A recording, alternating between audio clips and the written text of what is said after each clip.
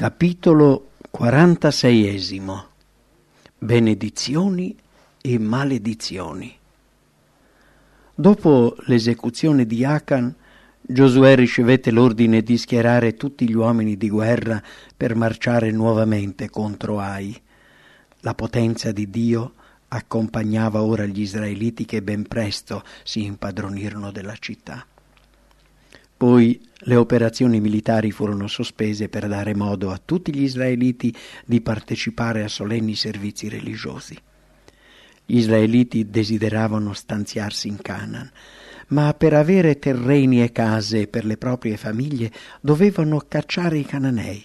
Però prima di impossessarsi della loro eredità li attendeva un dovere più elevato: rinnovare il loro patto di alleanza con Dio. Le ultime istruzioni che Mosè aveva loro ripetutamente dato richiedevano la convocazione delle tribù sui monti Ebal e Garizim a Sichem per il riconoscimento solenne della legge di Dio. Ubbidendo a queste ingiunzioni, tutto il popolo, compresi donne, bambini e stranieri che camminavano in mezzo a loro, lasciò il campo di Gilgal e, marciando attraverso la terra dei loro nemici, raggiunse Sichem, verso il centro del paese. Sebbene gli israeliti fossero circondati da nemici indomiti, per tutto il tempo in cui rimasero fedeli a Dio, furono da lui protetti. Come ai giorni di Giacobbe, ora un terrore mandato da Dio invase le città che erano intorno a loro, e il popolo di Israele non fu disturbato. Il luogo stabilito per questo servizio solenne era già stato reso sacro dalla storia dei padri. Fu qui che Abramo eresse il suo primo altare all'Eterno nella terra di Canaan. Qui sia Abramo sia Giacobbe piantarono le loro tende, e lo stesso Giacobbe comprò il campo in cui le tribù avrebbero seppellito il corpo di Giuseppe. Sempre in questo luogo vi era il pozzo scavato da Giacobbe e la quercia sotto la quale furono seppellite le immagini idolatriche della sua famiglia. Si trattava di uno dei luoghi più belli di tutta la Palestina, degno di essere teatro della grandiosa e impressionante manifestazione che vi si doveva verificare. La valle amena, con verdi campi cosparsi di ulivi, bagnata da ruscelli perenni e punteggiata da fiori selvatici, si estendeva invitante tra le aride colline. I monti Ebal e Garizim, situati ai lati opposti della valle, univano le loro pendici sufficientemente ampie per raccogliere una grande folla, tanto da formare una piattaforma naturale, e ogni parola pronunciata da un lato del monte era distintamente udibile dall'altro. Seguendo le direttive impartite da Mosè, sul monte Ebal fu eretto un monumento di grosse pietre, in cima alle quali, su una apposita superficie di gesso, fu iscritta la legge, non solo i 10 comandamenti dati al Sinai e incisi su tavole di pietra, ma le leggi che Mosè aveva ricevuto per rivelazione e scritte in un libro. Accanto a questo monumento era stato eretto un altare di pietre rozze, sul quale venivano offerti sacrifici all'Eterno.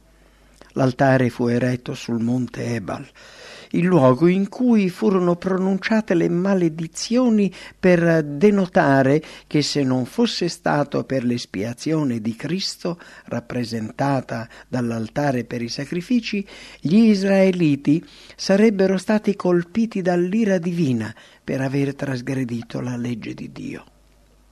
6 tribù, tutte discendenti da Lea e Rachele, si fermarono sul monte Garizim, mentre quelle che discendevano dalle serve insieme con Ruben e Zabulon occuparono il monte Ebal.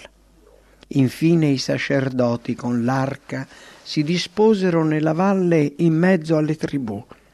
Lo squillo di una tromba invitò al silenzio. Giosuè, in questo periodo di calma profonda, davanti a quell'enorme assemblea e all'arca, lesse le benedizioni che il popolo avrebbe ricevuto ubbidendo alla legge di Dio. Sul Garizim tutte le tribù risposero con un amen, e dopo aver letto le maledizioni, le tribù situate su Ebal dettero nello stesso modo il loro assenso.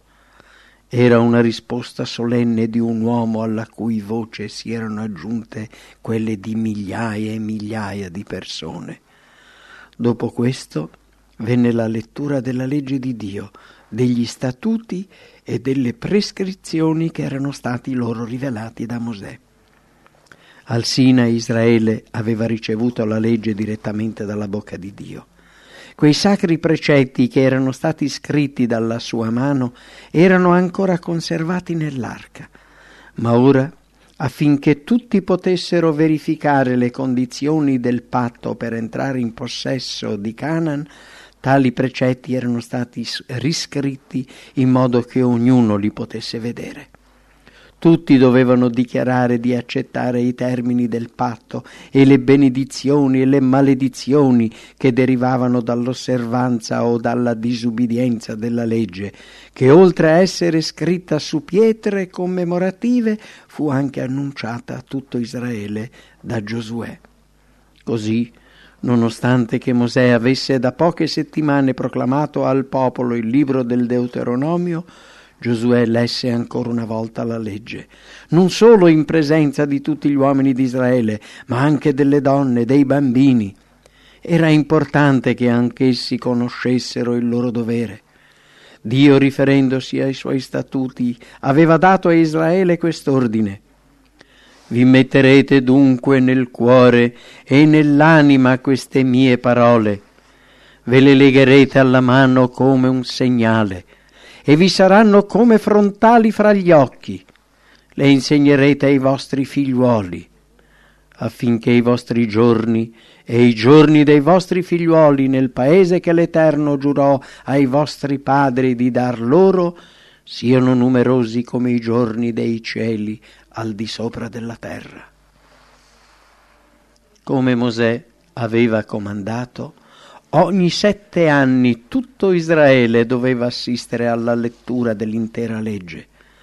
Alla fine d'ogni settennio, al tempo dell'anno di remissione, alla festa delle capanne, quando tutto Israele verrà a presentarsi davanti all'Eterno, al tuo Dio, nel luogo che egli avrà scelto, leggerai questa legge dinanzi a tutto Israele, in guisa che egli loda. Radunerai il popolo, uomini, donne, bambini, con lo straniero che sarà entro le tue porte, affinché odano, imparino a temere l'Eterno il vostro Dio e abbiano cura di mettere in pratica tutte le parole di questa legge, e i loro figliuoli che non ne avranno ancora avuto conoscenza l'udranno e impareranno a temere l'Eterno il vostro Dio tutto il tempo che vivrete nel paese del quale voi andate a prender possesso passando il Giordano. Satana è sempre all'opera. Cerca di pervertire ciò che Dio ha detto, rendendone difficile la comprensione, sminuendo le facoltà intellettive degli uomini e volgendoli verso il peccato. È per questo motivo che il Signore ha presentato le sue leggi in maniera così esplicita e lineare da non indurre nessuno in errore. Egli cerca costantemente di proteggere gli uomini attirandoli presso di sé, affinché non subiscano gli inganni e la crudeltà di Satana. Dio si è abbassato, rivolgendosi all'uomo con la sua stessa voce e scrivendo gli oracoli divini con la sua stessa mano. Tutte queste parole benedette, piene di vita e fulgenti di verità, sono state date all'uomo perché lo guidino in maniera perfetta.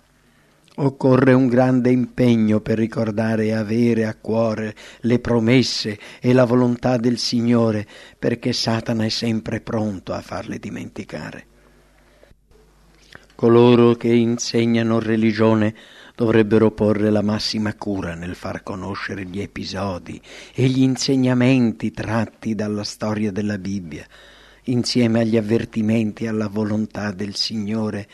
dovrebbero presentarli con un linguaggio semplice, comprensibile, anche per i bambini. Uno dei compiti dei pastori e dei genitori dovrebbe essere quello di educare i giovani attraverso le scritture.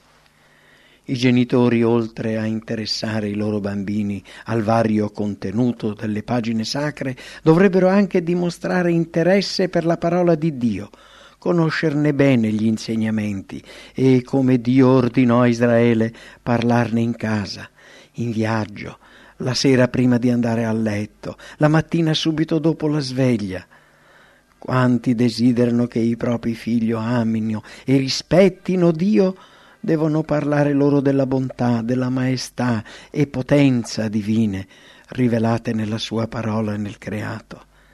Ogni capitolo, ogni versetto della Bibbia mette in contatto l'uomo con Dio. Dovremmo tener sempre presente davanti ai nostri occhi i precetti che essa contiene. Se la parola di Dio fosse studiata e seguita, guiderebbe il popolo di Dio come avvenne per gli israeliti, con la nuvola di giorno e la colonna di fuoco di notte.